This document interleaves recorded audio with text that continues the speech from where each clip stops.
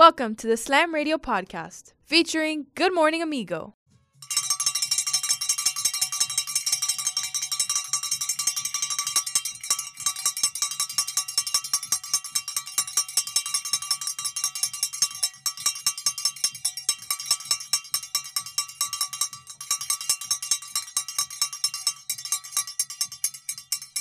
Good morning, amigo.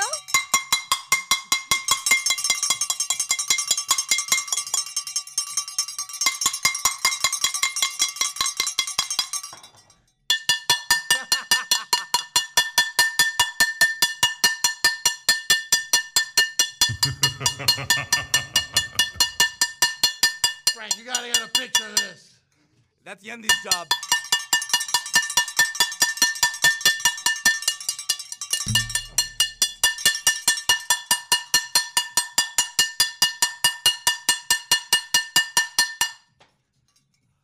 Ah, yes. Ah, yes. The Miami Heat are in the NBA Finals. Good morning, sunshine. It is the frickin' 28th day of September, exactly 1 month to the day of my birthday.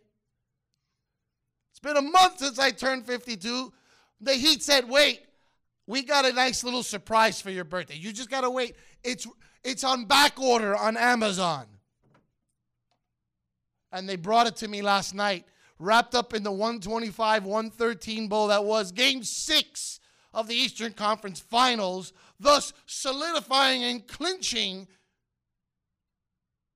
a series victory over the Boston Celtics and their 6th franchise trip to the NBA Finals.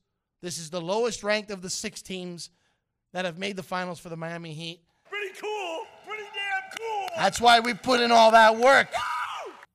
And we did not have anyone who was third in the MVP voting because we didn't need it. Because we've got a team. The MVP.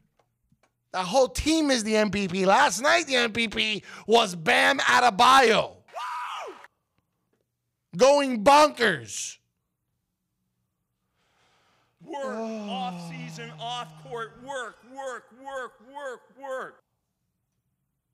So That's why we're here today. randomly, some box score on my... You got to see this, Frank. I can't even make this up unless you have done this. What's that? Some random box score has come up on my screen just now out of nowhere, showing Lakers 83, Celtics 79 from a game on the 17th day of June 2010. Strikes me as being the final game of the NBA Finals in 2010. I don't know why this box score just miraculously shot up, It's a sign. but that's not a good sign. The Lakers winning this box score. Well, I don't know what kind of sign it is, but it might be a sign. Why is that box score up? I don't know. Did I say something that voice actuated this? Big Brother's watching. I see like this little star underneath as if my voice is being heard. Therefore, they must have heard something that spawned them to think that this was okay to post up on my screen here. That's a little strange. That's okay. Everything about 2020 has been strange. And everything about this NBA season has been stranger. But nothing stranger than the notion that a team, a superstar-less, although that's all about perspective because I believe Jimmy Butler's a superstar. Jimmy Butler had a play yesterday, Frank, that not only does he not get any statistical value for it, it was a 5-point swing play. And I pointed this out to Anthony. He got a ball and retained possession on a loose ball. It's not considered a steal because as the ball was loose, as someone from the Celtics went to save it and get it to their guy, he stepped in front and got the ball, which then spawned transition 3-point shot. 5-point swing on a play that has no statistical value, will never come up on a box score, and that's what Jimmy Butler's about. That's where I was wrong about Jimmy Butler. That's what Jimmy Butler's about. Jimmy Butler made a statement last night about playing somewhere where you're wanted. Oh, my God. I've preached that in all walks of life forever. Whether it's your job, you got to be wanted and appreciated. You know what I mean? Absolutely. And I've preached that for a long time, and shame on me for not seeing that inherent value in Jimmy Butler. But then again, not a lot of people did. So anyone in hindsight, these are the ones that piss me off now. Oh, nobody should be cheering for this team because no one thought they'd be winning. Shut up. Shut up. Do me a favor and shut up. Leave the indignance, leave the holier than thou, leave your pedestalizing for something else and someone else. Knock it off. Please knock it off. You're right. No one in their right mind thought this was going to happen. I know I didn't. Although when we walked out of here on Friday, I looked at you and said they lose tonight, Heat in 6. Flat out said it to you. Mm-hmm. So, of course, when the mic's off, I get it right. I never wanted to get overconfident, but at the same time, was in awe. Even as they went up 3-0, I couldn't believe. Well, not 3-0. They went up 3-1. I apologize. I couldn't believe they were in that kind of position. I really couldn't believe that they were really one game away from an NBA final. And something that had been such a reality during the LeBron years, and then that dogged June 2014 afternoon when he let the world know he was going back to Akron, it ran across my mind for a minute that it would be a long time before we ever saw something like that here again.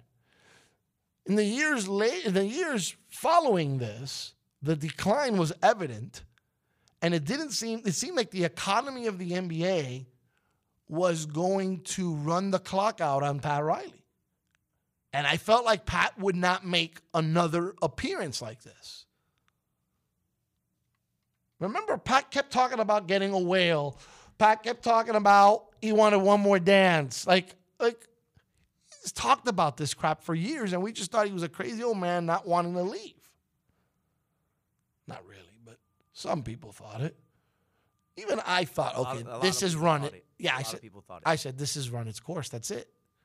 Like at some point they'll be great again, but what's going to be the Heat culture now? Like we've talked about when he leaves, is it Spolt? Like God, we've had a million conversations about it.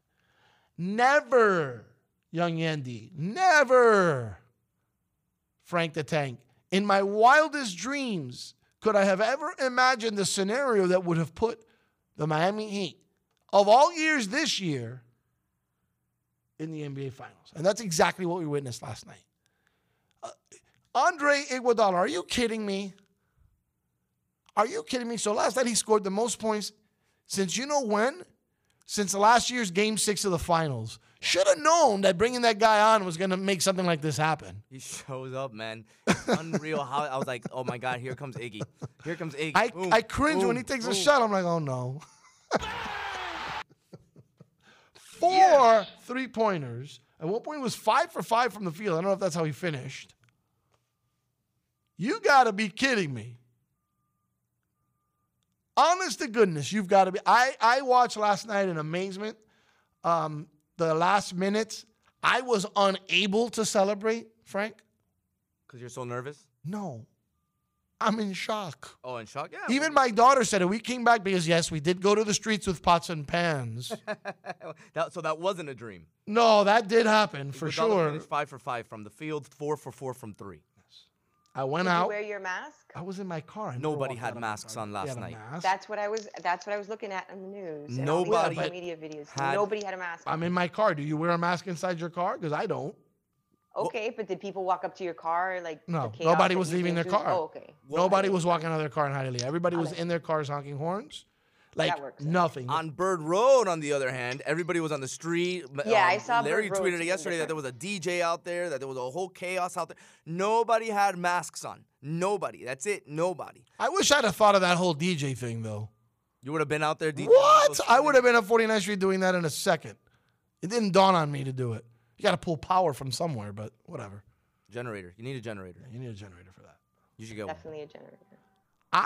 So you're saying that Hialeah people were more civilized than Bird Road people? No, I'm thinking that all of Miami was civilized. And that's something that I would love to talk about in this hour, because I will talk about it in this hour. We don't have the young broadcasters today. No, we don't. Some They're made some off empty today. promises about jumping on if the Heat won. We'll see about that. I'm not holding my breath. So we will do the scores and we will do overviews when we come back from break. And then sometime in this hour, we will definitely go over what is my notion as to why there are some things about South Florida that are not just redeeming, but that are admirable and should be copied around the country. And I've had this speech before. Frank's heard me give this speech before. It'll sound a little different this time around, but the gist of it usually is the same, and then usually it makes for radio gold because I am passionate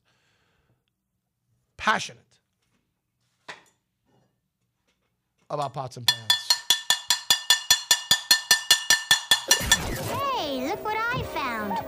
A radio. Radio. This is SiriusXM 145 Slam Radio.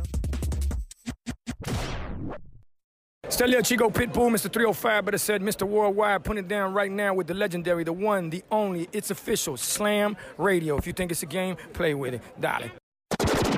He's out of his freaking mind. Is nuts. Crazy. And now we're back with Good Morning Amigo on SiriusXM 145 Slam Radio.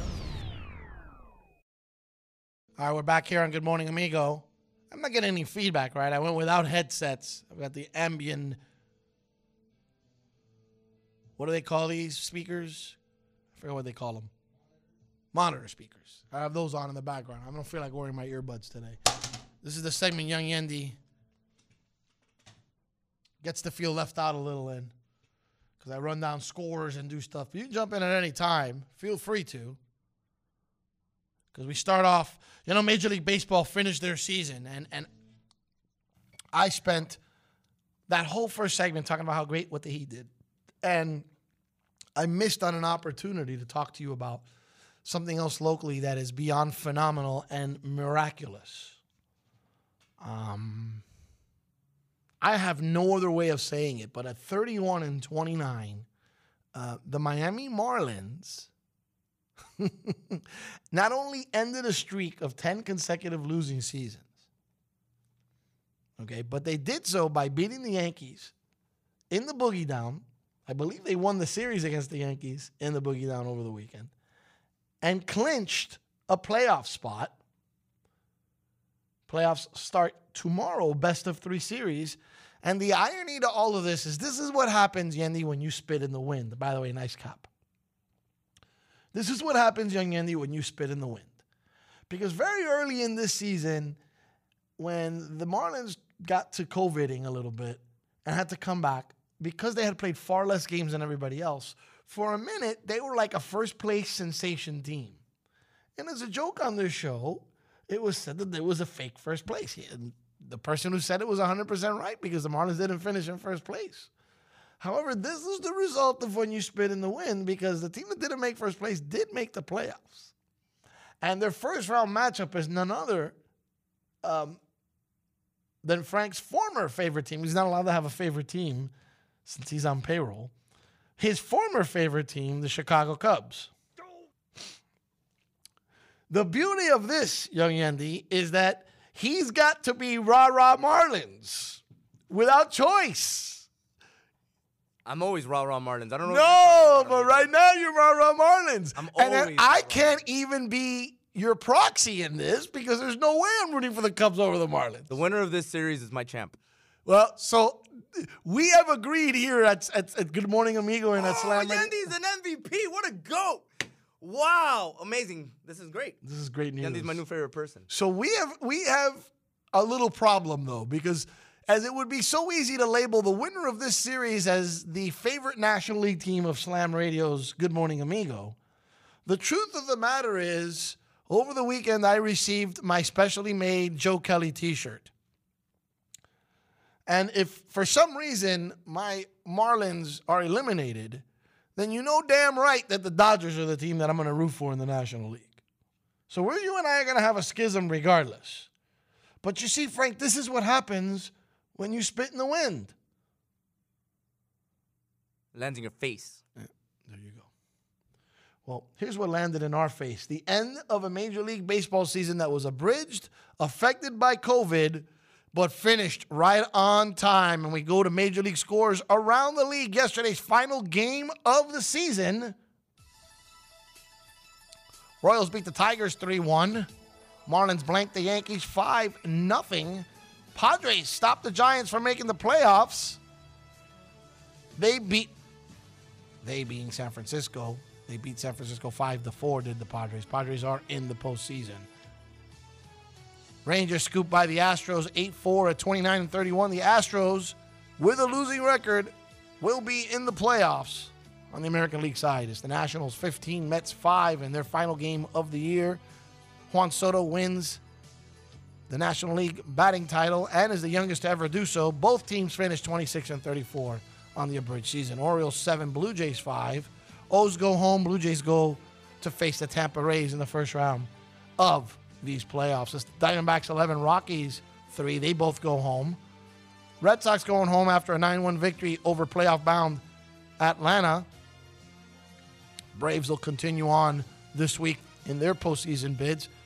The Battle of Chicago's Cubs beat the White Sox 10-8. Both teams playoff-bound. White Sox still finished with the better Chicago record at 35-25. Cubs end the season at 34-26. The Indians 8, Pirates 6. Indians, they'll be in the postseason. Pirates at 19-41. They're going home. Dodgers finished the 60-game season with 43 wins. They sweep the Angels 5-0. Angels finished season 26-34. Their GM gets axed after the game. In 10 innings, the Reds over the Twins 5-3. Reds are in the playoffs, aren't they? They are. Both teams in this game playoff bound. It's the A's 6, Mariners 2. A's finish the season 36-24. There's your American League team. They got a 2 seed. Mariners go home after finish 27-33. Phillies get blanked. Final game of the season. They're out of it. 28-32 is their final record. Rays win that game 5-0. They won 40 of their 60 in the abridged season and move on to the playoffs. Cardinals 5, Brewers 2. Cardinals earn a postseason berth with the win, but guess what? So do the Brew Crew. Another under 500 team to make it to the playoffs. Those are your scores. Major League Baseball. Can we hook up Jacob Rudner tomorrow? Yeah, I'll reach out to him.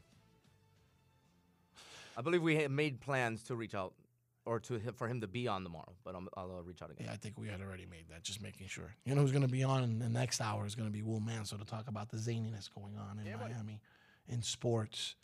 The mere notion that the Miami Marlins have advanced to the playoffs. They did so on the 4-year anniversary of the death of Jose Fernandez. And I don't know that I want to apologize for this, but I do want to clarify. I think maybe even Frank was wondering why I didn't bring it up on Friday.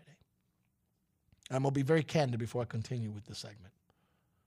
Allow my candor to perhaps offend you if you're a big fan of his. But enlighten you to the responsibility that I'm given for running Slam Radio and how I have to think outside the box a little differently than sports fan Larry the Amigo Milian likes to think. I love Jose Fernandez. He was not just iconic to me. I loved what he represented. I loved how he played the game of baseball, the game that I love. And I love that he played on my team. His death was major league sorrow in my house.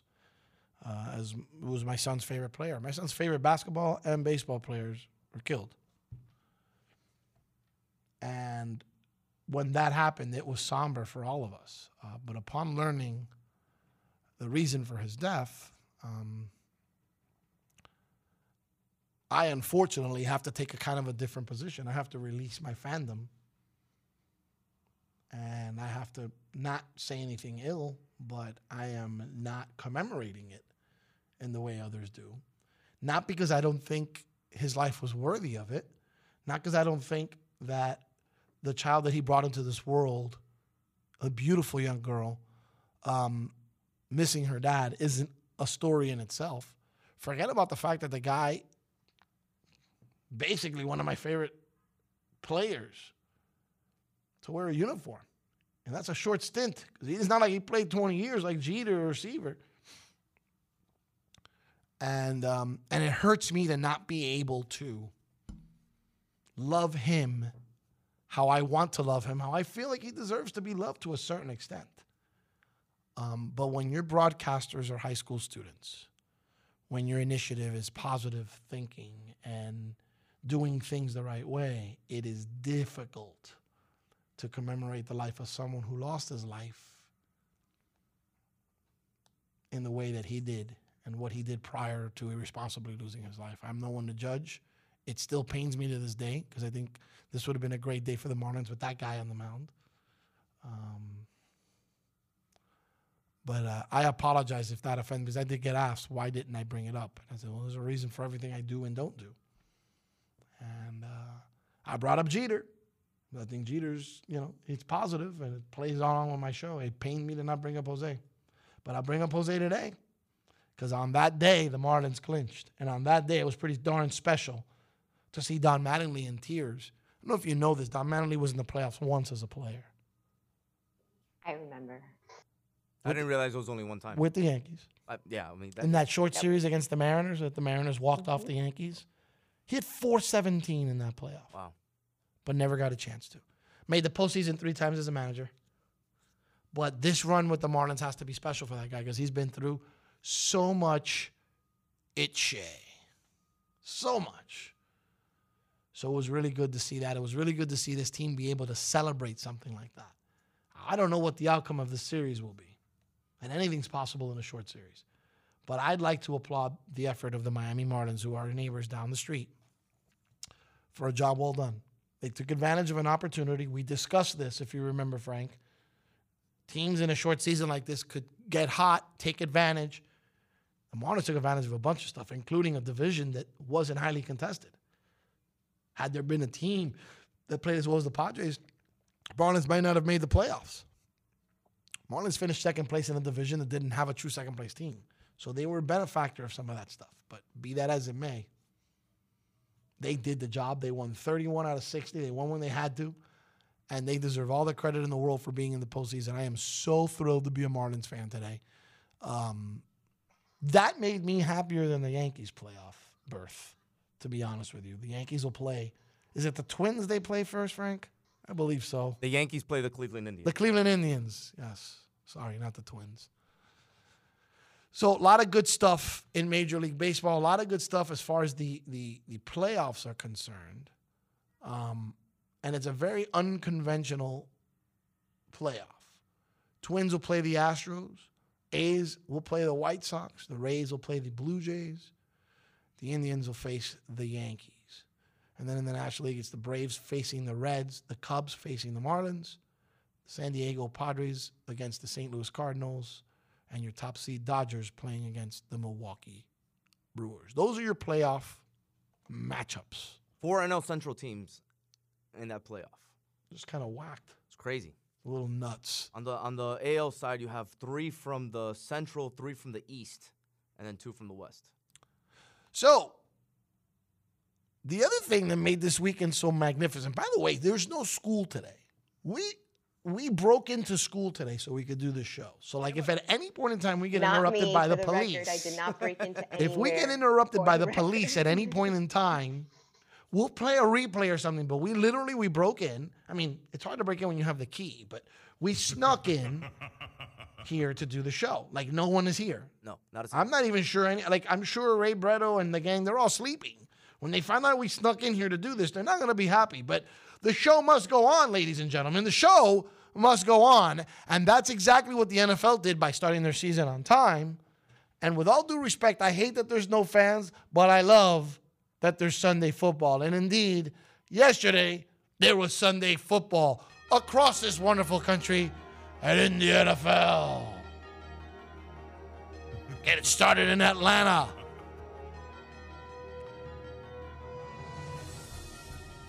Mitch Trubisky gets benched. They put Nick Foles in. Doesn't matter. Bears are down to the Falcons. We know what the Falcons do. They joke. No different this time around. Bears put up a 20 spot in the fourth quarter. Come back to beat the Atlanta Falcons 30-26. Chicago Bears 3-0.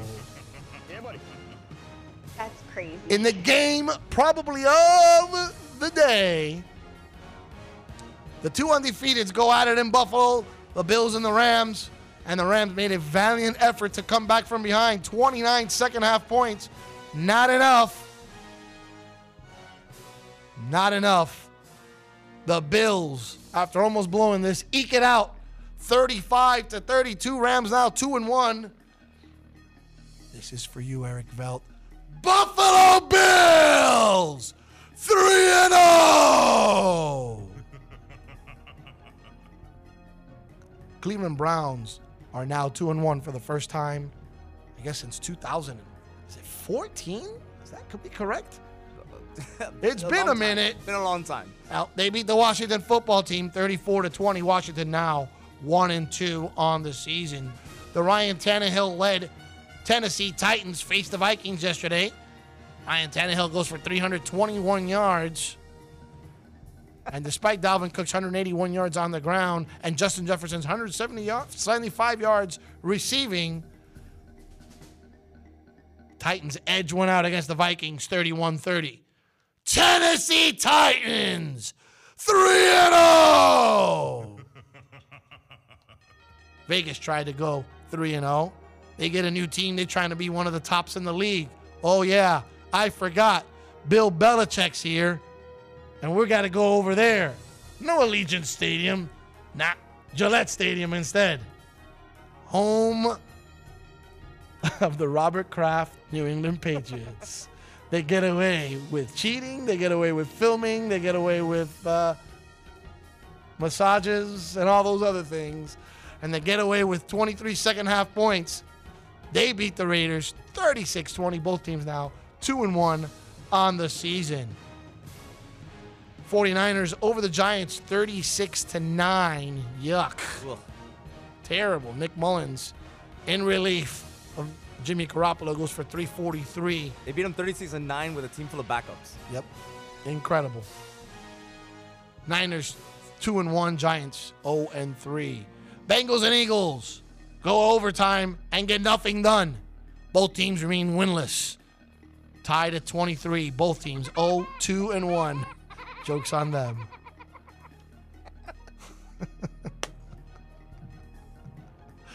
James Conner goes for 109 yards on the ground and a touchdown. That guy's good for that all the time.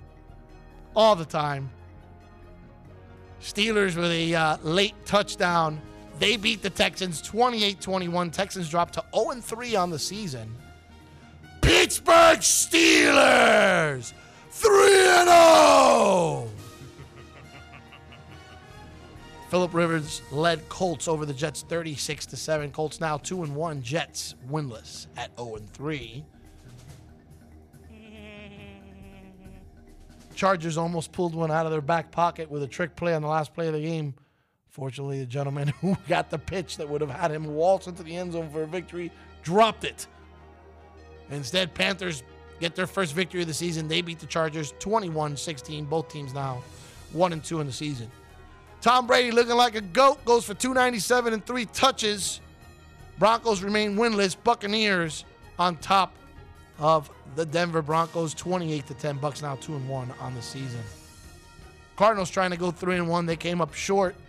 Kyler Murray goes for 270 and 2 touches.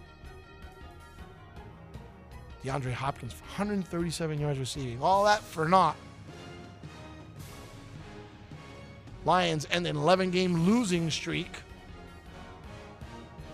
I guess that's to the Cardinals, is it? Or maybe it's just the losing streak in general. Yeah, they lost a bunch of games in a row last year. That's their first victory of the season. Cardinals dropped to 2-1. Another showcase game yesterday afternoon. Seahawks and Cowboys, comebacks galore. Dak Prescott, 472 yards in the air, 3 touchdowns. Cowboys better not blame him anymore.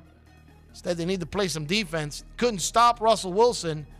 Seahawks over the Cowboys, 38-31. Dallas now 1-2 on the season.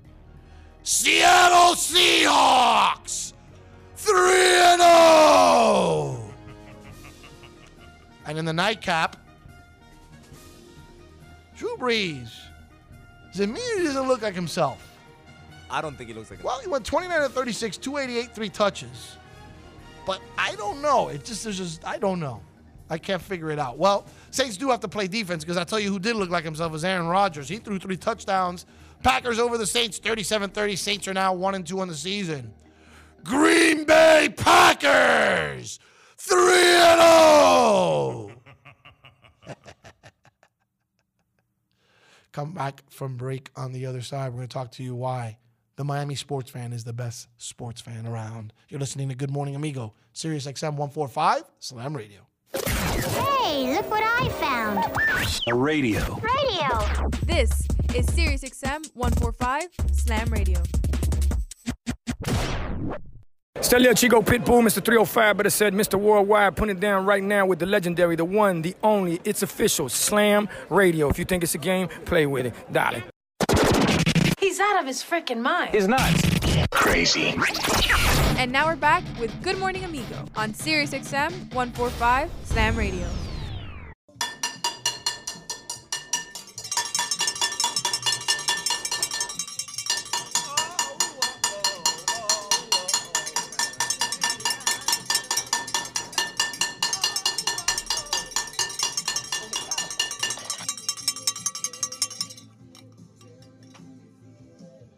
The heat is on.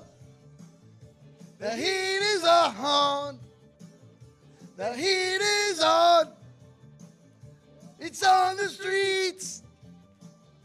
The heat is on.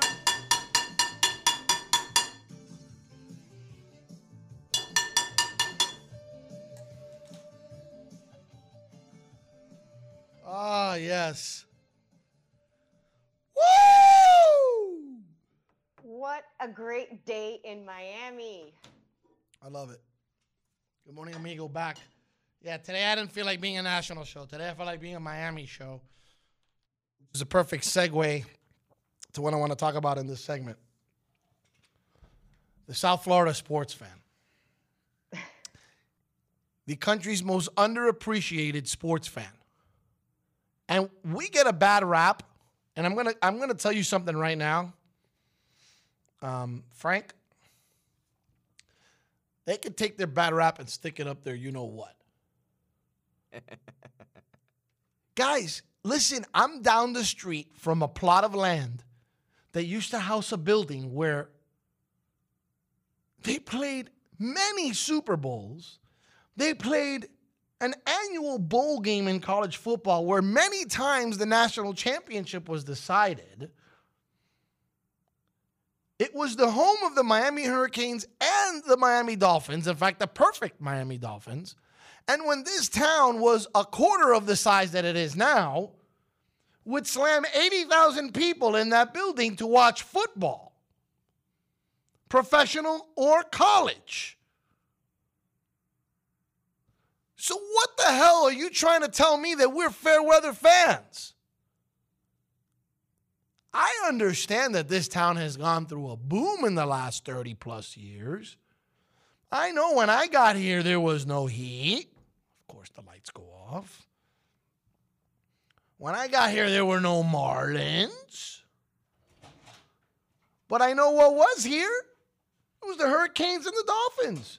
And they drew 75,000 fans all the time. When did this town become fair weather? I'm just curious. Because I know that in any city in America, when your team sucks, nobody goes out to the games.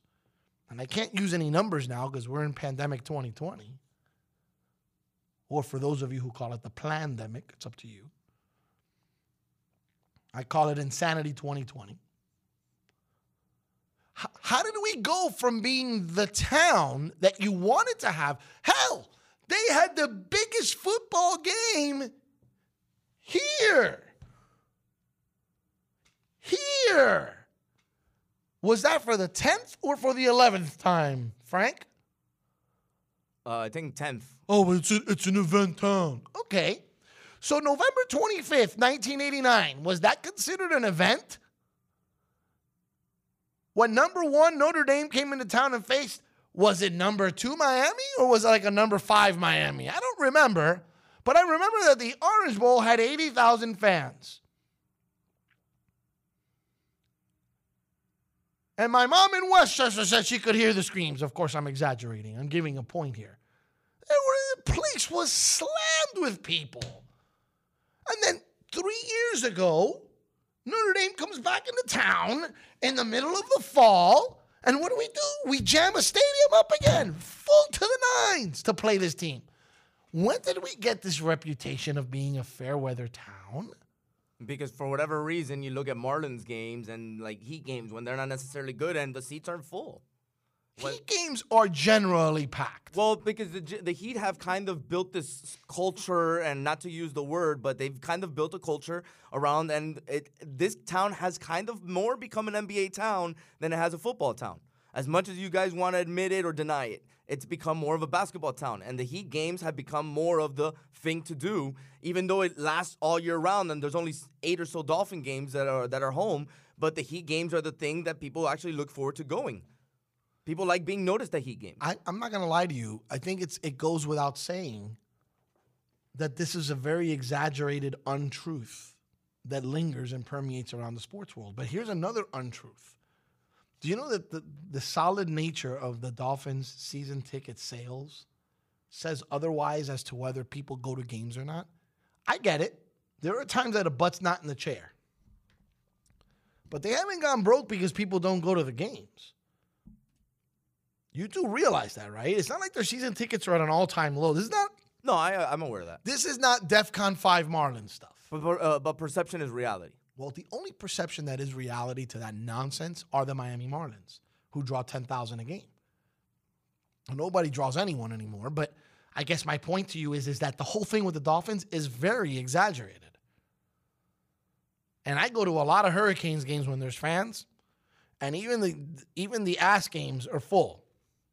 Not 100%. All right. I'm not talking about we're in Tennessee where we got nothing else to do, so 100,000 people go on a Saturday to watch them play Tennessee State or something. But hold on a minute. I'm going to disagree with you on there because I go to every Canes game, and you can't say the same thing when the Canes are having a bad season that there's people going to the games. Agreed. Because those tailgates are empty. The Agreed. vibe is dead. It's just but it people also going because they already paid for those But tickets. it's not professional sports also, too. I get it, but then you have a season that they're playing great. Like right now, if the Canes were if we were able to bring fans into the stadium the way the Canes Jammed started house. this, right? You wouldn't be able to find the tickets Jammed at any house. game. The tailgate lines outside will be around the corner. It'd be impossible to get into any games. Sometimes I root for them not to be as good so I can have an enjoyable experience. They're ranked 8th in the country right now. This is good. I'm obviously speaking just like exaggerated, but there's times that I'll go to the games with my wife and I'm like, you know what? I wish they just weren't good right now so then nobody be in my way. And I can just go in and just do what I do because I'm a real fan and I'm there all the time. but All you these people want are them to showing up win. now. But all these people are showing up now because we're good. And I say it all the time and you see it a lot in the Canes games. Do people get butthurt about that, though? Don't you want the fans to enjoy the experience? Well, I don't get butthurt about it, but you just kind of look around and you're like, yo, where are you guys? Like, I've made the joke all through this weekend through Instagram. All right, so the Marlins made the playoffs. How many people are going to take out their Gary Sheffield jerseys out of their closet? Not me. Because you're a fan, amigo. I said not me. You're right. I said not me. Because you're a fan, so it's not going to be you. But how many people around town are going to be like, oh, see, the Marlins, and they can't name 5 people on the team, let alone 3. I get what you're saying, but at the end of it all, look, this is a weekend full of sports, and we haven't even brought up the fact that FSU got spanked by Miami, and Miami's ranked 8th in the country. Too easy. This town is not a fair weather town, period. I'm sorry. What happens is you've got an event town with a group of transients like no other town in the United States. And even still, we're able to go out and root for the teams necessarily that we need to root for. Are we selective sometimes based on how they're doing? Let me tell you, that's no different than anywhere else. That's across the board. That's not a Miami thing. That's a sports thing. But I think what's evident is last night.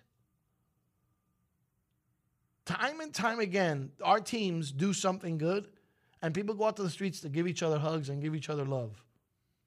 Bang on pots and pans, may get made fun of, that's fine, but at least we're not having to sneak anybody out the basement of 601 like they have to at Staples Center every time the Lakers win a championship.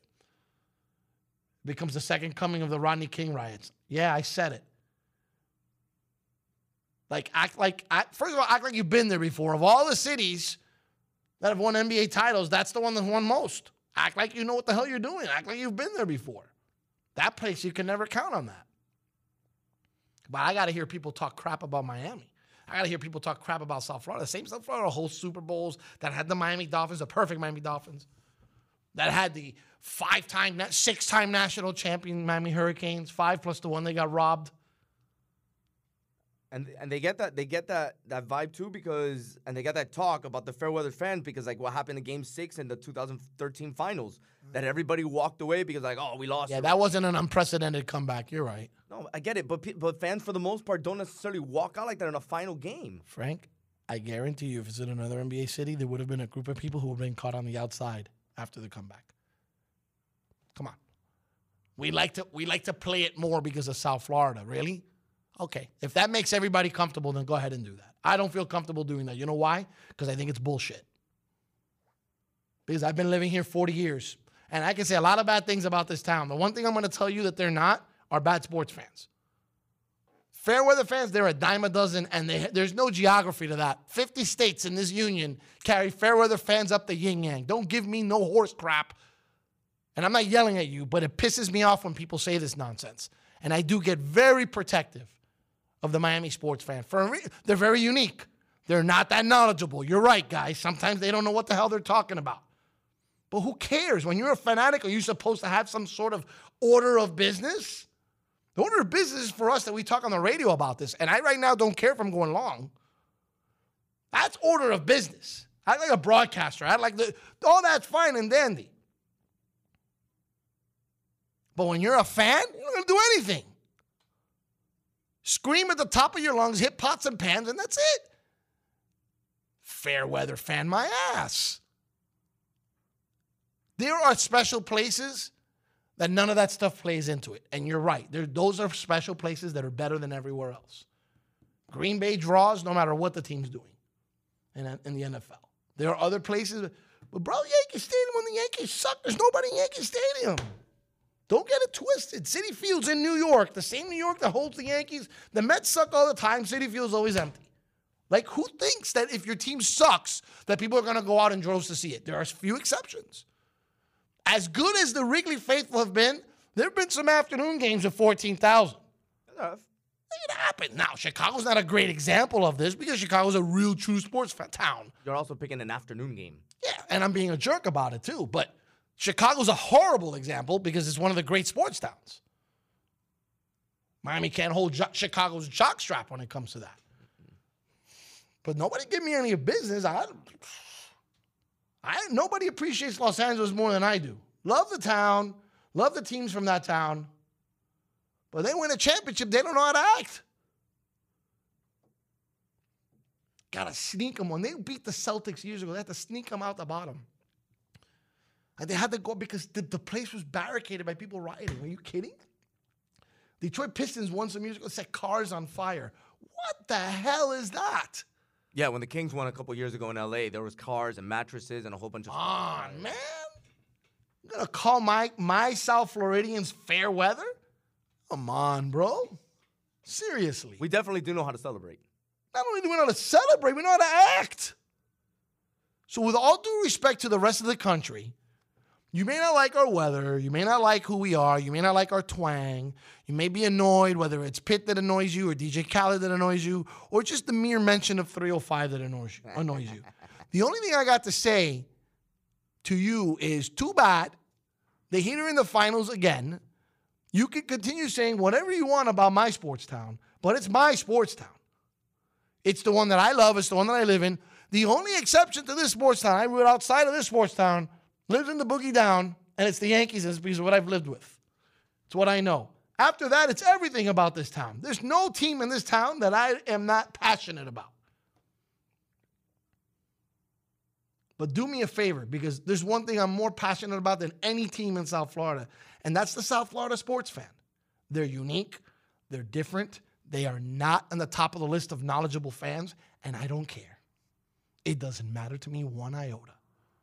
Because you know what? When they win a championship, I can pack my family in my car and I can go celebrate with a bunch of people that are supposedly not good fans, that are fair weather fans, but they know how to act like human freaking beings. Funny how winning brings out love in them. I have forever said this. You want to hate on Miami? That's your problem. You can kiss my ass for all I care because it's so untrue. All these aspersions that are cast. And unfortunately, and I'm not hitting on you on this one, Frank, but there's some people who live in this town that do this all the time and they piss me off.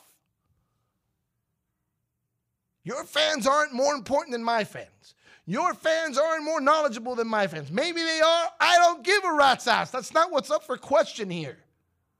Because a fanatic is someone who's passionate. Someone who almost loses reason for the mere fact of rooting for an interest, for a team, for something, for someone. They're fanatical about it. And I'm going to tell you, they may be on the bottom of the list as far as knowledge is concerned, okay? But when it comes to being a fan of sports, so they don't go when the team is 12 games under 500.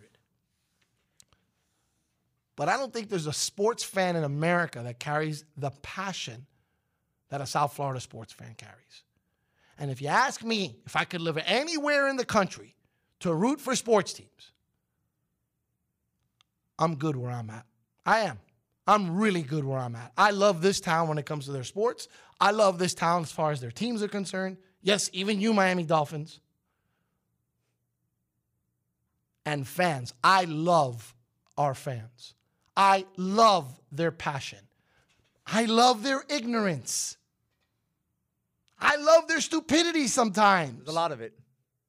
Good. They're mine. They're my fans. They're my team. That's what you get. They're my family. They're my people. My blood. Those are my peeps. So you're in LA and you're rooting for your Lakers, I wish you the best of luck. If you're in Miami and you're rooting for your Lakers, I definitely wish you the best of luck.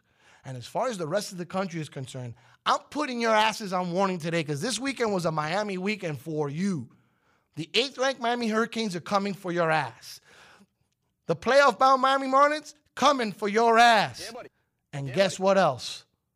The NBA Finals-bound Miami Heat coming for your ass. Get ready, folks. South Florida's taking over sports. We'll be back. Yeah, buddy. Hey, look what I found. A radio. Radio. This is SiriusXM 145 Slam Radio. Yo, what's up? Baby, let's go. This is Tua Tagovailoa. Yo, Sway Calloway. This is Spice Adams. This is Michael, the playmaker everything. What's up? This is Gronk, and you're listening to Slam Radio. Sirius XM. Yeah. For every sport of every kind, tune in here where you will find. And now we're back with Good Morning Amigo on SiriusXM 145 Slam Radio. I thought for sure you were going with the Alex Dono rendition. When I heard the first riff, I was like, oh no. No, it's business around here, bro. Oh, I thought you were going to do Let Read Million. No, it's business around here. Let Read Million. Read Million. Wow. Read Million. Wow. Oh, you haven't heard all the parody songs, have you? She hasn't. I have not, no. We should dedicate like a show to just the parody songs so she can roll. Yeah, Alex As long as Dono. it's not freestyle or disco, we're good. Alex Dono. Oh, gosh. Alex Dono, who can be heard here on Thursdays with his sidekick, Josh Friedman, used to be my producer on Dos Amigos and would come up with some gems. And we have them in the vaults, and from time to time we bring them out. Like there's one, the famous one is the one that is Karma Chameleon. Karma Chameleon, that's a very funny one, right, Frank? Like of all of them, I think that one is pretty funny. Yeah, I got to transfer files from computer to computer, but if you give me a few, I can try to get some played. Okay. Today's a fun day to do it. I won't say anything about some of the songs because if he's going to really pull some, then you get to hear some. And the surprise element goes beyond anything. Like a Weird Al Yankovic thing? Yeah, that's kind of what it is. And Frank's trying to be inspired to do it, but Frank realizes it's not that easy a job. Alex Donald's gems really are Yeah, it phenomenal. really isn't that easy. I'm trying, but it's not that easy. I have a feeling he has one ready to go. I can almost tell. Let's see. Almost. I'm working on it. I see you pressing buttons. That's No, when I'm working on I become very concerned. Very. Working on it. All right, that's fine. That's good. So this gives me the perfect opportunity to tell you about how I almost burned my house down on Saturday night. What did you do? You left the cupcakes behind. By the way, I would like everyone to know that Larry forgot the green cupcakes in the studio over weekend. That's fine because everybody's anxiously waiting to try them, and I imagine the vestibule that it was in kept them fresh. Okay. There's good temperature control in my office, so it was in very moderate weather, 68 to 70 degree weather, in a vestibule. So I think we're good as far as freshness goes. So I'm still going to attempt to bring them home and give it a shot. I'm gonna have to eat another one to prove that they were in shock that I ate the blue-green algae muffins that you said I misrepresented, but they were actually pretty good. I will say, Frank, a couple of people pointed out in my recording that the face I was putting didn't necessarily convince them that I loved what I was eating. And I was like, well, I didn't have anything to drink, and it was weird. The taste was excellent. David was mortified when I told him that I made Well, you. I'll be honest with you. So remember, we had a few. So I was able to give a couple out to two people who were here, and they both enjoyed them. So it's now unanimous. 4 people have tried. 4 people have liked. My poop was not green, so My poop was not green either. That was fantastic, because I was concerned about green poop. It's always a turnoff, you know. If it's green poop, it's because your body doesn't take the dye in. Remember, this is not dye. This is naturally occurring blue-green algae. If you mix it in water, it becomes tasteless, and it doesn't stain. It's really cool. Frank, you know that every so often I switch gears on Netflix, right? So I'm done with The Office, and while I represent Dunder Mifflin very well with my mugs and my masks and soon-to-be T-shirts, I have to move on to bigger and better things, as I always do. Frank, I found a new show that I know you haven't watched at all. No, because I'm still stuck on The Office. You haven't finished The Office? No, I'm like almost at season 7. Come on, kid. Bro, I got a baby, bro. I don't even remember. Was it 9 seasons? I don't even remember how many seasons. I think it's 9. God bless, you're so far behind. Yandy, not an Office fan, but I'm wondering if you guys have ever seen Schitt's Creek before. No. I started that one. That's good. Wait, that's Office, the name of a real I'm show? going to revisit it based on your recommendation, but listen to me. Schitt's Creek is the name of a real show? On Netflix. It's won spelled awards. SCHITTS. Yeah. Oh, all right, got you. So then we could say Schitt's Creek. That's why cool. I said it. Nice. Yeah, you scared me a little bit. Yeah. Well, you know that on regular network TV, some people don't say it because they say the show's name we can't say, or they'll say something like that. Yeah, there's probably like some FCC or whatever. I mean, I'm like, okay, well, they should have. But Eugene and I guess it's Daniel Levy, who are the co-producers, which are father-son, by the way. Magnificent. Magnificent. It's, I have no words to the wife in that, Moira. Where the hell have I seen that actress before? What is it that she ever did that was very famous? I don't remember. But this show, I'm already on season 2, Frank. This show is the one thing the Beetlejuice mom. Remember the movie Beetlejuice? Yes. Kathleen O'Hara. Oh, she's also the mom in Home Alone. Home Alone. That's where I know her from. And the mom in Home Alone. It's less Beetlejuice. It's much more Home Alone. That's who she is. She's mom from Home Alone. I don't know her, but I remember the other day I told you I don't know a lot of actors and actresses by names. I know them by character. And as soon as you said the mom from Beetlejuice, I'm like, oh, hold on, the mom from Home Alone. She's more recognizable there. Definitely. Like the dad in Beetlejuice is the principal from Ferris Bueller's, but he's better known as the principal of Ferris Bueller. Which I don't know why I think that Eugene Levy's in Ferris Bueller for some reason. I don't know why I think he's in that movie. Is he not? Bueller. Is he Bueller? Is that him? Ben Stein. That's Ben Stein. That's Ben Stein. That's not Eugene Levy. But I don't know. So anyway, enough of trying to figure this out. The show's magnificent. 22-minute episodes. You know that I like those. When you're binge watching, those are better than the 50-minute episodes. Because it's a labor of love to get through one episode sometimes. As it is, the 23-minute ones sometimes are like, Especially I catch them later in the day, so I'm a little more tired. This show is beyond magnificent. It's got gems inside of it. There's an actor in it. Again, I'm not real good until you bring it up. He's the mayor of Schitt's Creek, but he is a very famous actor. I think he used to be famous comedian. I think he used to be on, I want to say he was on SNL, but maybe he wasn't. He's Oogie from... He had a show that he was living with his parents for a long time. He also did Woogie from Woogie. Something About Mary. Yes, I said Oogie, but he's Woogie. When you Yes. said Oogie, I was gonna say I think he's talking about Something Woogie. About Mary. That's who he is. He's hysterical.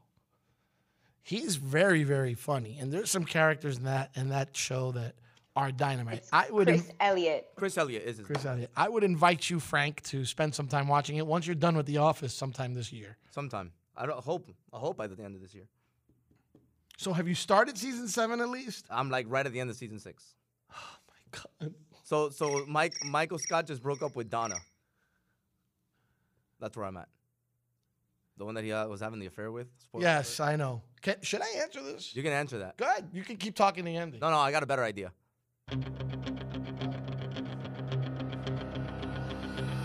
Lair.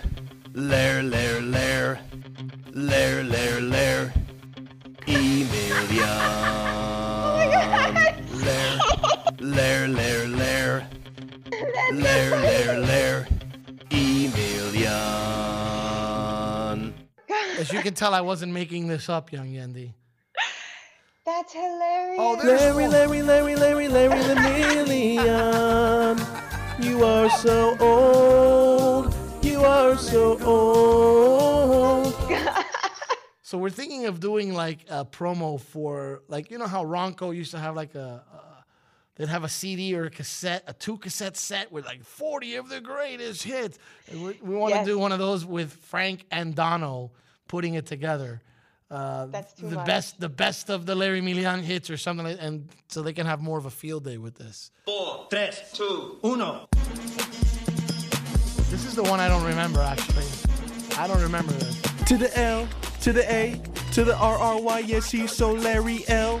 To the A, to the R-R-Y, yes, he's so Larry L. To the A, to the R-R-Y, yes, he's so Larry L. To the A, to the, hit it, Larry. You can't make this stuff up. You really can't. Oh, my God. You really can't. Oh, no.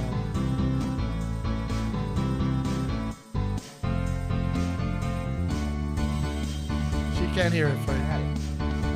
Left a good job in flag football, working for Steve White on 790, and I never get 2 minutes of sleeping, working till 2 a.m. every night. Straussy keeps on talking.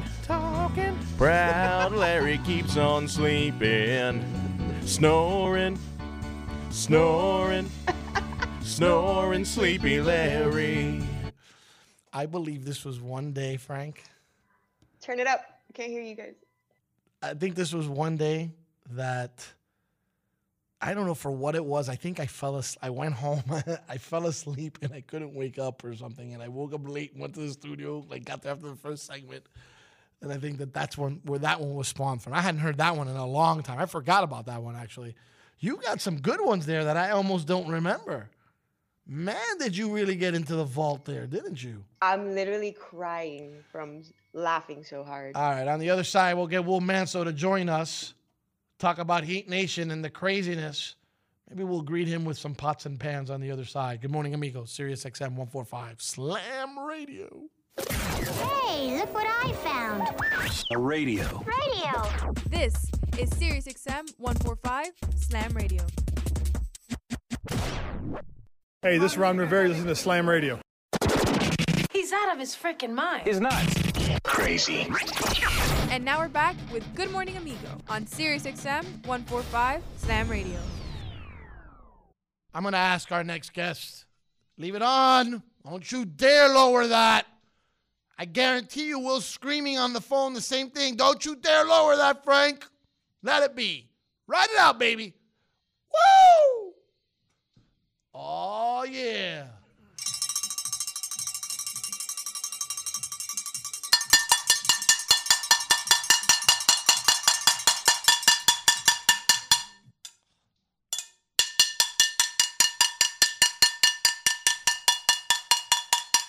That's what I'm telling you. WPLG should be covering how we have our own Pots and Pans parade here on Good Morning Amigo.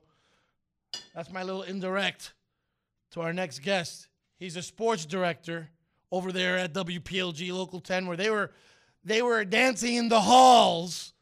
And I know that Mr. Manso was going bananas, because I know I was in shock, actually. Joining us here, their best available Cuban, our best friend here. He's everyone's best friend, Will Manso. Right here on Good Morning Amigo. You can catch him every night on WPLG Local 10 News here in South Florida. He is their sports director. He also does a little work for the team that is now in the NBA Finals. ¿Cómo estás, mi hermano? Man, still on cloud nine like all of Heat fans. It's what a night. What a night. What a weekend in South Florida sports, Will. Like, before we get into the Heat thing, like, think of the three things that happened this weekend connected to Miami and sports that under normal circumstances, first of all, would never happen on the same weekend. And second of all, would classify and could still classify as the single greatest sports weekend in Miami history because of the fact that the Marlins clinch a playoff spot, Miami Hurricanes spanked the FSU Seminoles, and then the Miami Heat advanced to the NBA Finals. Like, this is unheard of. I mean, it was... At the big events, there's no doubt about it. That's the trifecta. But it really started Wednesday. You know, you had the Tyler Hero. You're early in the week, you had the Tyler Hero game, and then Wednesday, and then Thursday you had the Dolphins win their first win of the season. Then Friday you have the Marlins clinching and the emotional sound from Don Mattingly. Saturday you have the biggest butt whipping in the history of Miami Florida State, most points ever scored by one of the teams in that rivalry matchup.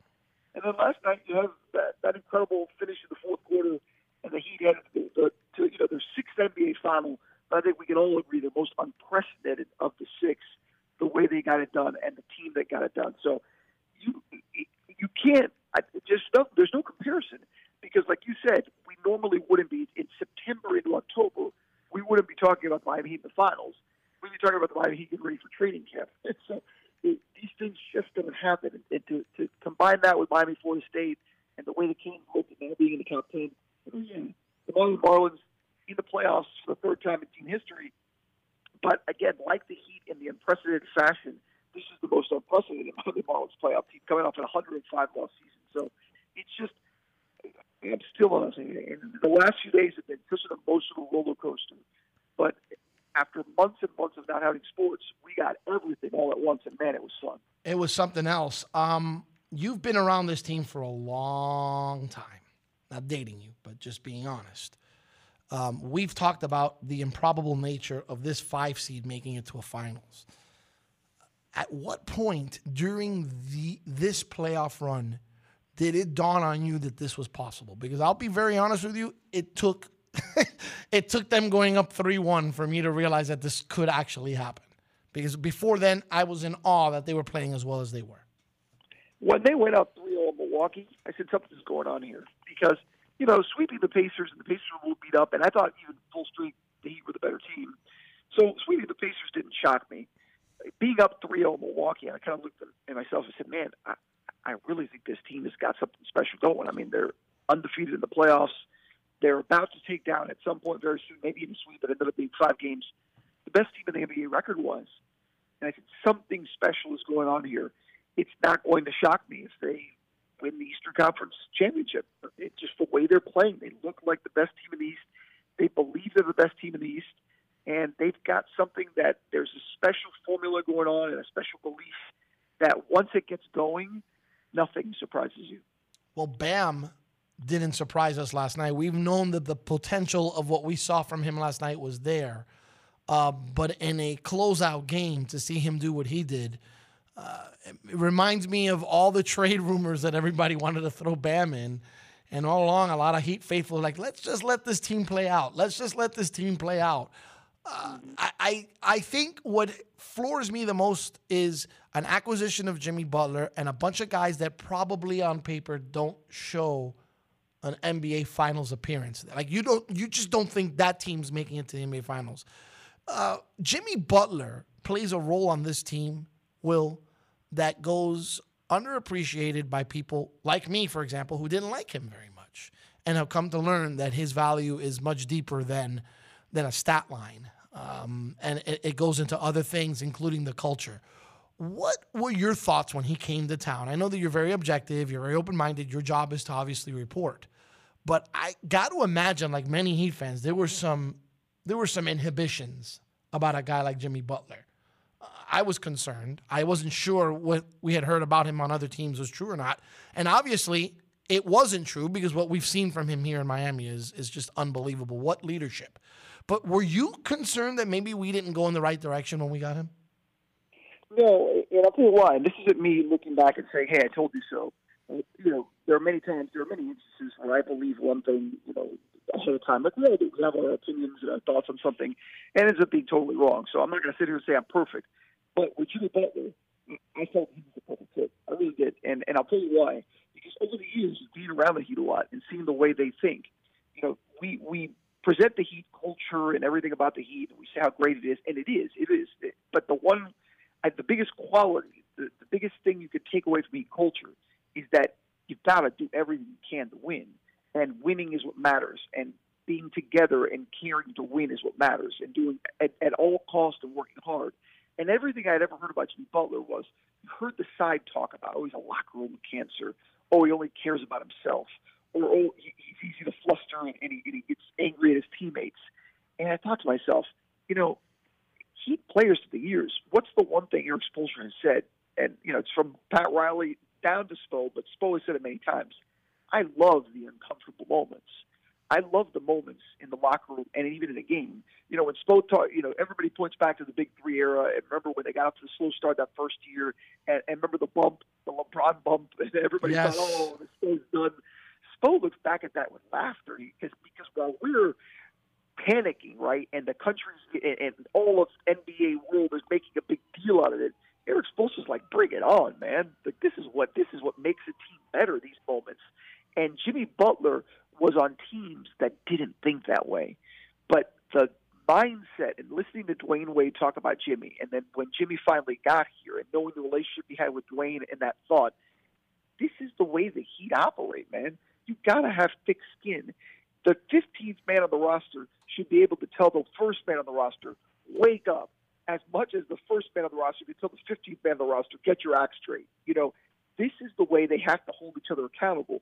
So to answer your question, no, I'm not surprised. And no, I didn't expect Jimmy would be a disappointment or struggle here because he had the right fit. Now, Jimmy as a player is a whole different thing. I think there was the argument of whether Jimmy was really a star.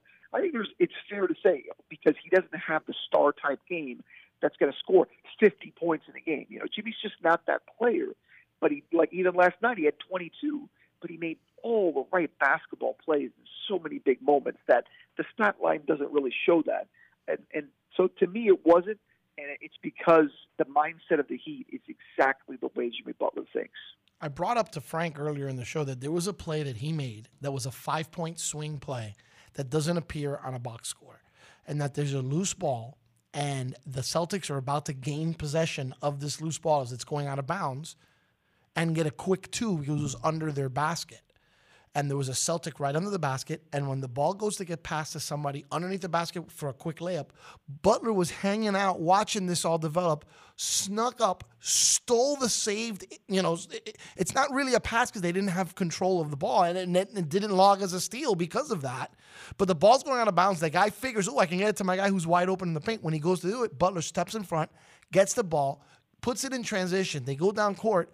Heat nailed a 3. It's a 5-point swing play, and there's nothing on a stat line that shows you what Jimmy Butler did to make that happen. And those are the kind of plays that I've come to realize over the playoffs that make Jimmy Butler valuable. His appreciation for the Heat culture is obvious. And by the way, I think about Jimmy, too, that I think people have to understand.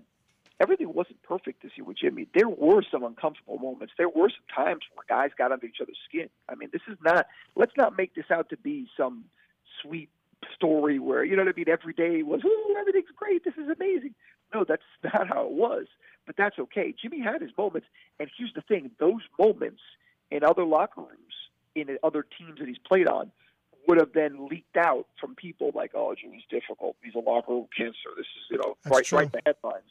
You know, here it's like, no, we're going to keep this in-house, and we're going to figure this out together and make us better, and it would. And by the next day or the next game, they'd be patting each other on the back, hugging, smiling, understanding that those moments and that uncomfortableness, it makes you better. And to your point, Jimmy shows what he does. He doesn't if Jimmy says, hey, everybody work hard, but he was the one sitting there with his feet kicked up and didn't hustle, what kind of a leader is that? But no, those moments you just mentioned, players see that. Young players see it, veterans see it, and all the uncomfortable moments and all the weird stuff and all the stuff that people talk about doesn't matter because he leads by example, and that's what makes his team better, and they all start believing. Will Mansell joining us here on Good Morning Amigo. What the other thing that I've always felt in sports that's necessary is a good dynamic of veterans and young, talented players. This Miami Heat team is no different. 1 minute, you're applauding a guy like Goran Dragic or a guy like Andre Iguodala for doing veteran work, or even a Jimmy Butler. And then on the flip side, you got a kid like Tyler Hero, who's not legal to drink, draining threes in big moments and really stepping up when the lights are shining brightest. Is that the perfect combination for a championship team, or is this going to be LeBron stomping us in the finals and we can just look back and enjoy the wonderful ride? LeBron is tough this year. His squad is tough to beat as well. Well, look, we can talk about the Lakers in a moment if you want.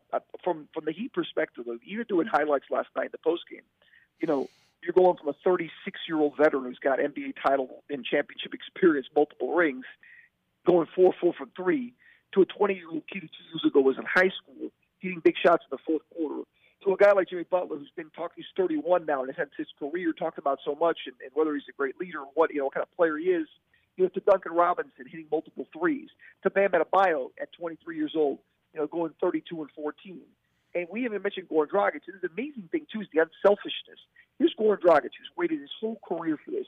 He's worked so hard. He's been an all-star. He's just such a good NBA player. And last night he had no impact in the fourth quarter because Eric Spoelstra felt that, hey, I got to go with the younger guys, with Duncan and Tyler for shooting, and Iggy's the hot guy right now as the veteran. Did you see Goran Dragic complaining or pouting or wishing he'd been there? No, you saw him cheering and jumping and screaming and encouraging. These guys have all bought in. They're so together that they don't care who gets it done. They just care that it gets done. That's a very rare quality when you're talking about older guys, veterans, young guys.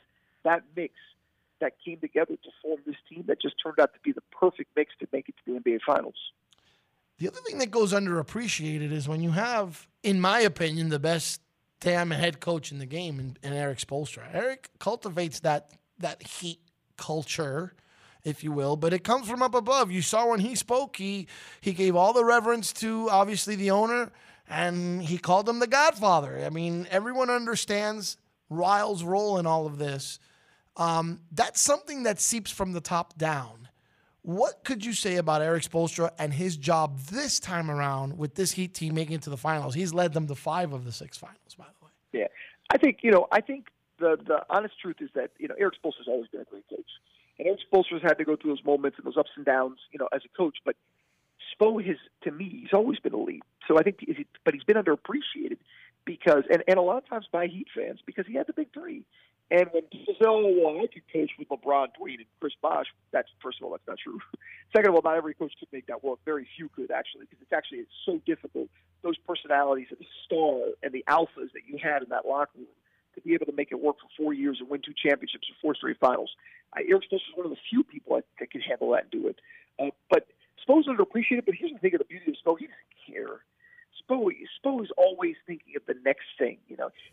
The way he handles guys from a psychological standpoint, the way he understands the game from a basketball standpoint, the way he works, I don't think people truly can grasp. And I've been fortunate to know Eric a long time. And I remember when he was a young assistant, after he was in that video room and worked his way, and you saw this young kid on the bench, and I would see him pregame, and he was always that determined look and doing everything that Pat Riley asked. And when a guy like Pat Riley has a 20-something-year-old kid be your right-hand man, you know what I mean? The guy that you count on to find the little nuances of the game and the little moments and the things that are going on. To me, that's all the endorsement that you need. So what he's then become is not a surprise to me because Pat Riley handpicked him. I remember when Eric Spoelstra got the job, and it was one of the few. I'm not a big breaking news guy. Like, I don't break many stories, but I remember breaking the Eric Spoelstra story. And when everybody said to me, like, "What? Eric Spoelstra, that young guy, to replace Pat Riley?" I said, "Guys, Pat's been saying this for years. You guys just haven't been listening. This is his protege. This is who he thinks is going to be the next him. And if Pat Riley thinks that, it's good enough for me." And good enough for me. Joining us, Will Manso, right here on Good Morning Amigo.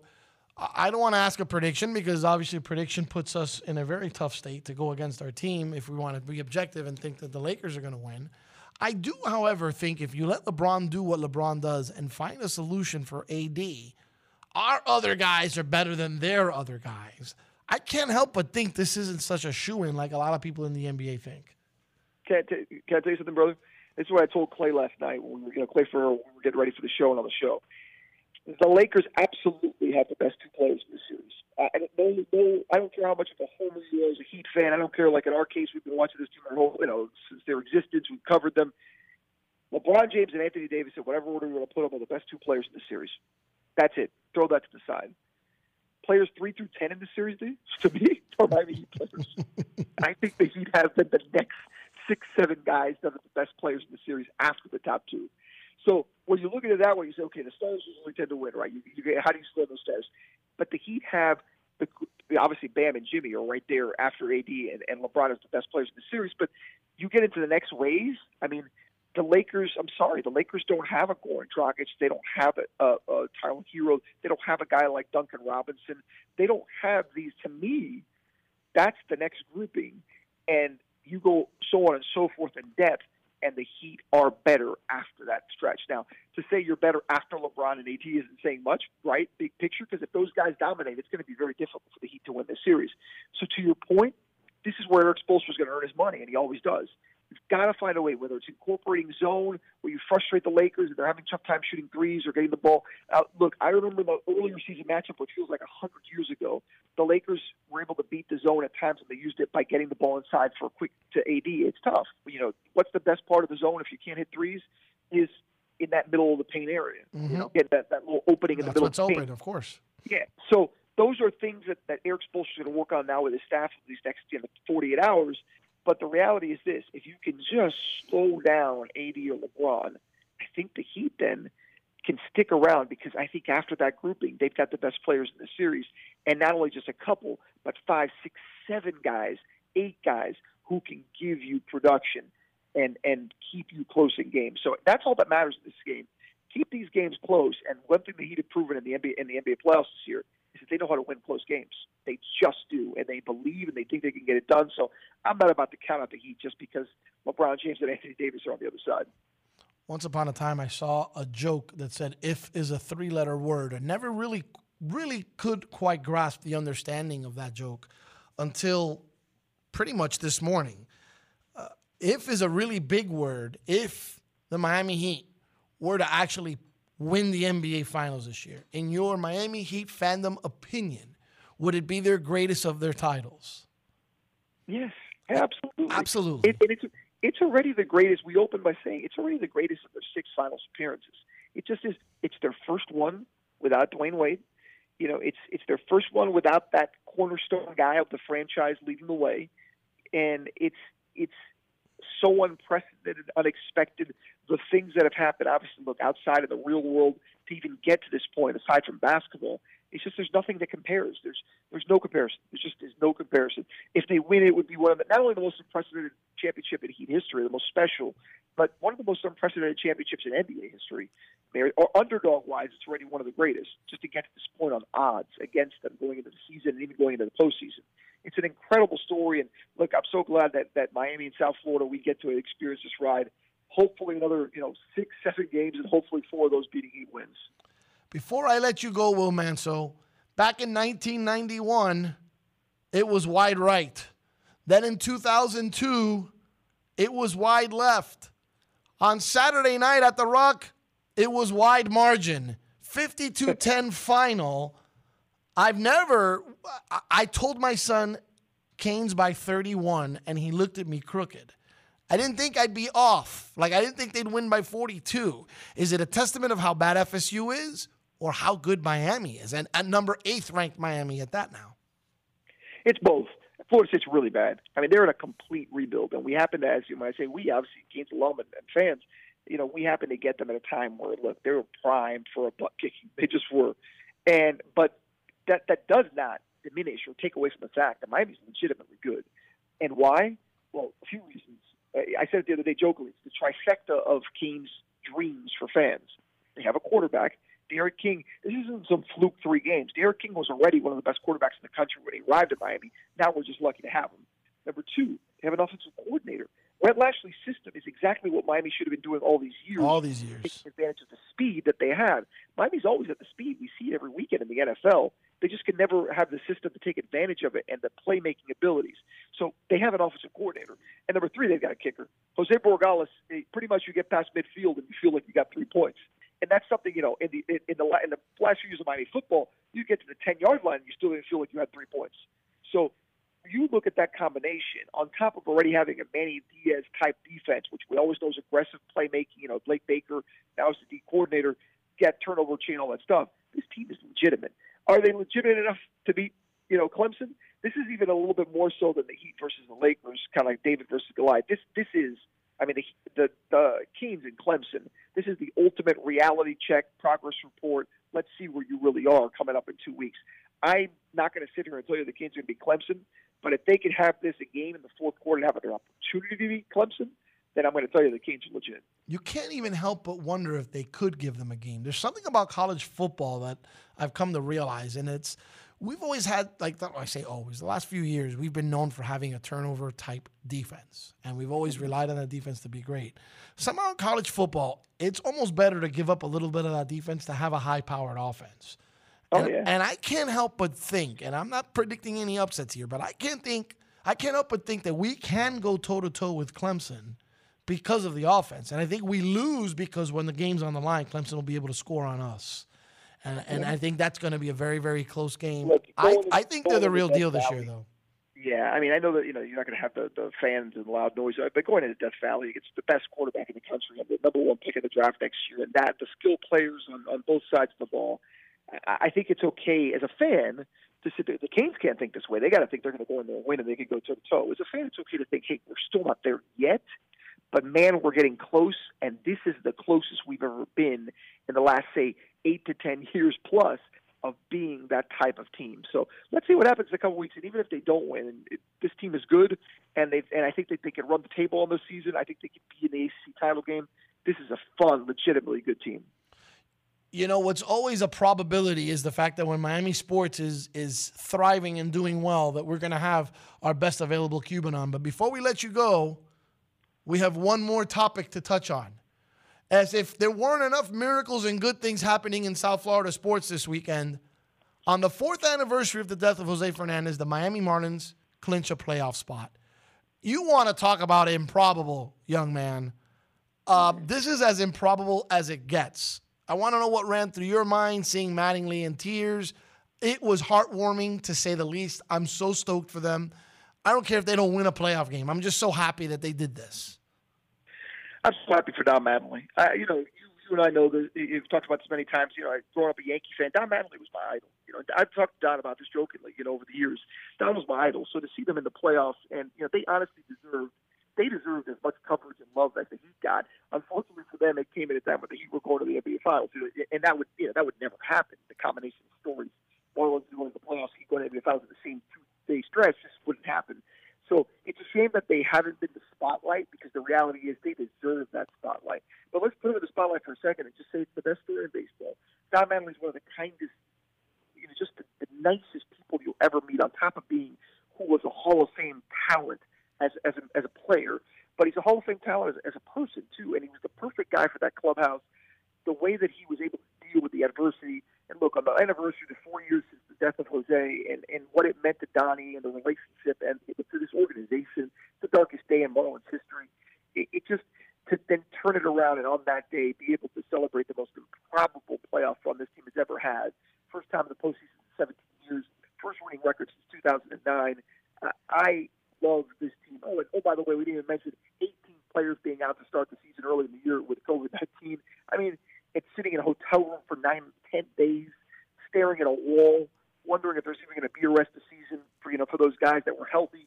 It's you couldn't even write this stuff how it turned out. So I'm just very happy for Don, and nothing would shock me in this team in the playoffs. This is the kind of team that'll lose game 1 17-1 and then come back and win games 2 and 3 2-1. I mean, that's just the way this team is. That's so Miami Marlins. You couldn't have said it any better. I appreciate your time, sir. Always we do the little tidbit as we walk out. Excited for our November 14th virtual walk for Alzheimer's, and we've been doing great stuff here at Slam, not just Slam Radio, but a lot of our students are creating their teams so they can have their own virtual walks, and we're excited about your involvement. As you know that myself and one of our co-hosts, Young Yendi Alvarez, works on the board for this, so we're just stoked about, as it gets closer and closer, this unique and very different event that we're going to host. We love having you part of it, and as we get closer, we'll talk a little more about all this stuff, and maybe we can even get Christy to come on as well. That would be really cool. Oh, it's always, listen, it's, how much this event means to me, and how much it means to my family, and it's, I can't wait. Like I said, I wish we could all be together because I love getting together and going for the walk and excited to perform. But we'll make it work, and we'll bring awareness and raise money, and we're going to get it done. It'll be great for the association. This is just an incredible event every year. You are excited about Wednesday. You have to be. You have to be stoked about Wednesday, simply because this is your Miami Heat. I know you work so closely to them, and you, if I brag about my relationships with that team, I can only imagine the close bonds you have with the people who work in that organization. And I think I can say this, and you'll just be nodding your head in agreement. That is about as classy an organization as you're going to find in all of sports. Their family concept is real, and it bleeds into people in the media and local media. I've never seen anything like it. You can add up the other sports teams combined in this town, and they don't treat me the way the Miami Heat does. So I can only imagine with you. I tell people sometimes the day that I doing broadcasting 7 years ago, and here I am. I'm just a low, host, and sometimes do some courtside stuff while Jax, controls everything on the broadcast. He's amazing at the broadcast team there. I could name you 50 people that are just so talented and great. And, here I am, that guy that just gets there and is part of it. And from day one, they make you feel like family, and they'll do anything for your family. And that just tells you the way they, and you see it. You see it at the arena, and the ushers that work there, and the security that works there. You feel, everybody feels like family. So when something like this happens, it feels like your family. You're that family pride of the success that they're having. I've explained this before. When you get in there, like obviously we don't do this now because of pandemic, but like when we'd go cover one of these playoff games, we'd get there a couple of hours early, right? We'd go underneath, we'd get everything checked. The dogs would check the bags, and we'd see the same faces walking through. Maybe we'd go to where, the media dining room was, and we'd sit. I'd often see you there. And it was usually the same faces that said hello to you, the same faces that held the door open for the elevator, that helped you with anything that you needed. That's the kind of stuff I'm talking about. We heard when Wade retired last year, he talked about these very people. It's no lie. And that's the one thing I think I miss from this run is there's a little selfish nature to me knowing that I would have been at 601 at some point during the finals again. Missing that opportunity sort of sucks, but I'm going to watch with a big smile on my face, and I'm sure you'll do the same. I can't wait, man. It's going to be hopefully win, but win or lose, it's going to be an exciting couple of weeks, and it's just an incredible story. Indeed it is. Well, Manso, thank you for joining us, brother. I know we went long today, but I like talking to you. You know that. And this was an occasion that warranted the longer interview. There was a lot of stuff that went down this weekend. Great week. Yeah. We broke into the school. I don't know if you know. We broke into the school today. Like at any point, the cops will be coming through to get me out of here. But we broke into the school. I mean, I don't break in. I have the key. But no one's here. I didn't break in, for the record. She's on Zoom. But I broke in. Frank came with me. He says, I better not get in trouble. Yeah, there's nobody here. It's a teacher work day. All the teachers are at home. Well, teachers are at home regardless because we're in pandemic. There's nobody in the building. Not a security guard, nothing. just decided it was an important enough sports day here in South Florida that we'd break in and do our job. And if there's ever a time to break into a school, it's today. That's exactly what I said. Great minds think alike. That's right. We're breaking in, baby. Woo! All right, brother, before I say goodbye, that's for you, brother. Thanks, sir. Let's keep the pots and pans rolling. Absolutely. We'll continue. Keep it continue all the way to an NBA championship, God willing. Thank you for joining us, Will. We'll talk to you soon, brother. Thanks, brother. Take care, guys. Take care. I went along with him, but that's good. I like talking to him. He's going to kill me for going so long. I don't know. He doesn't like to go more than 15, 18 minutes. I went 30. He's great, though. He's always awesome. So good. And the fact that he's the voice for the Miami Heat just makes it so much better because he is from here. He is hometown. 3 different subjects we couldn't ignore. On any given day, one of those subjects would have been the entire interview. Go ahead, Frank. I'm sorry. Oh, no, I'm good. Go. Oh, I thought you were going to say something. No. Well, I'm watching you on the video here. It looked like you were about to. I'm just in setup mode. The fact that he's involved in Alzheimer's just makes me like him even more. I know that's why you like. And he's a real health nut, so I'm sure you like that. He's not remiss to do a yoga thing or two. His wife is very health conscious as well, and it's a good example to follow, Larry. Yes, it is. It's a very good example to follow. Following your example, I've spent all kinds of money at Wild Fork, and almost burning down my house. Do you think we should? What happened? Well, I haven't really been specific about that, but in all the excitement of the University of Miami whooping up on FSU, I forgot I left something on the grill. And that was almost catastrophic. Rookie. I never make a rookie mistake. I became very distracted by the people who were at my house. And what's funny was I was done cooking, Frank. Done. But there was a piece of chicken, knowing how the missus is, I said, let me put this on for 5, not even 3, 4 more minutes and just get it another little browning, and just so that I don't hear anything. And I put it, and what I never do, I close the lid. I never close the lid. The only time I'll close the lid is I'm going to monitor it so that it heats up a little bit. If I'm doing burgers, there's certain meats that I'll close it, so you get that little hot box thing going, and then you open it up again, and then it cools down. But it helps in the cooking, and I like for it to be nice and moist in the middle, but I like that whole, barbecue bronze on the top. So I've learned how to do that, but for some reason I walked away from it, got caught up in the football game, and I almost caused a fire in my house. It was pretty upsetting, to be honest with you. Qué pena. Yeah. People at Wild Fork know me by my first name already. Yeah, they know David and myself on separately and together. You're back, they told me. But yeah, you're back. Hey, how you doing? How you doing? But they're out of chimichurri sauce. I'm very upset at them. Already? They're out of it, and they're like they go on back order for this stuff. I'm like, well, then mass produce it. Is phenomenal. Mass produce it. I don't want to have to buy another brand. I'm not going to name because then it's going to sound like I'm bad mouthing the other brand. It's something about that chimichurri. It's phenomenal. It's different from any other one I've tasted. That's what. No, I won't. Frank, it's low-hanging fruit. I can't do that to Yandy. She's new. I can't. Frank, no, I'm not going to. No. Don't do Stop it. talking in my ear. Don't do it because I Don't do it. Stop talking in my ear. All right. That's what she said. The views and opinions expressed on Good Morning Amigo are entirely those of the host, guests, and callers and do not necessarily reflect the opinions of Slam Radio.